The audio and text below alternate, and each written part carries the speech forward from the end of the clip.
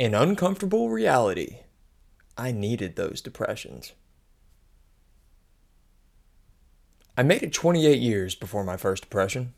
It was a good run. Darkness descended spring semester of my third year of medical school, the hardest year by my count. Timing-wise, it was paradoxical.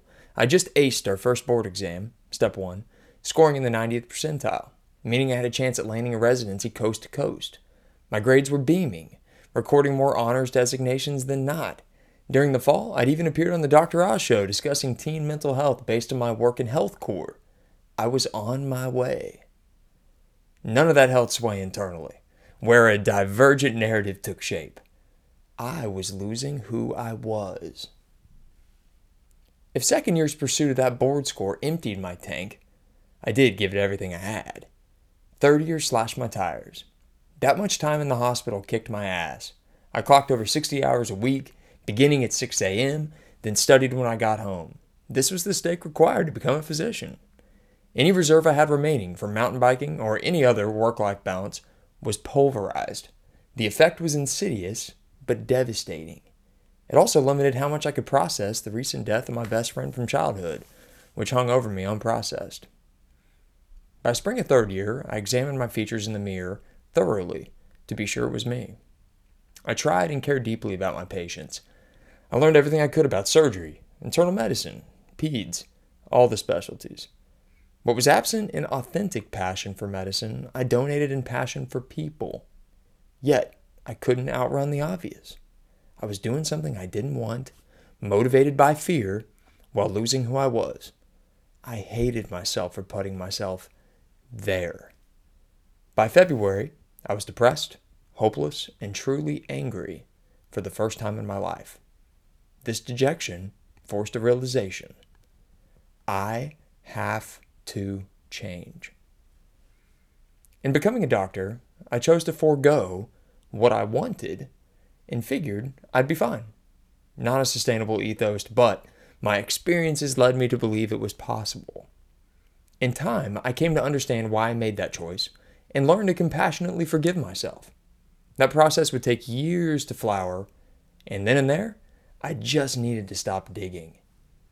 And I stopped, slowly. I took more ownership of the residency application process, choosing the field of psychiatry on my own counsel, and boldly went after residency programs near surf, the adventure I really wanted. My happiness was only my responsibility. I had to go build it. Without that period of darkness, I'm not sure the lesson would have landed. Did I guess right? And what would ultimately make me happy next? Was surfing my salvation? Nope. To evaluate that errant ethos required a second depressive episode, this time in California. The story was similar. Long work hours during intern year, doing something I didn't want, blah, blah, blah. Siggy Caps was back. The difference was the setting. I was now where I figured would make me happy, and surfing, and I wasn't happy. This time I'd run out of pipe dreams. No residency mirages off on the horizon. Just me and a plan built upon a failed assumption. I can do something I don't want and be happy. I had no idea how to fix it. Thus, I was forced into another choice. Keep pretending you know what you're doing and repeat this cycle, or go get help. By second year residency, I was in therapy. I had to surrender my all-knowing omnipotence, which, after 4 more years of repeated lessons and micro-progress, got me here. The pearl of the second depression was more foundational. I am not omnipotent and have limitations. That surrender, another depression lesson, has made all the difference. It's empowered me to be who I am instead of everything. Matthew McConaughey describes it well in Green Lights. His passage reads, "The great man is not all to each. He is each to all." Don't think I'm recommending depression or advocating that all depressions are the deserved manifestation of misguided, usually well-intentioned, living. Trauma happens, loss happens, genetics play a role, environment has a hand. For me, they were insightful departures that I desperately needed. How can I say different? They were the all is lost moments described by Stephen Pressfield, where one must give something up to transcend. The renunciation process has been critical to move on for me. House rules.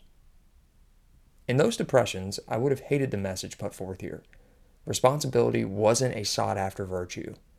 But here and now, I'm beyond grateful for those periods and the lasting impact they've had on my life.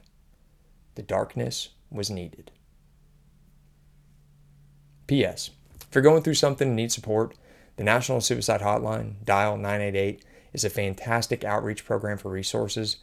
Asking for help has been a huge part of my journey. Disclaimer, this is not healthcare advice. This site is not intended to provide medical advice, diagnosis, or treatment. The information, services, and other content provided on and through this site, including information that may be provided on the site, are provided for informational purposes only. Please consult with your physician or other healthcare professional regarding any medical or health-related diagnosis or treatment options.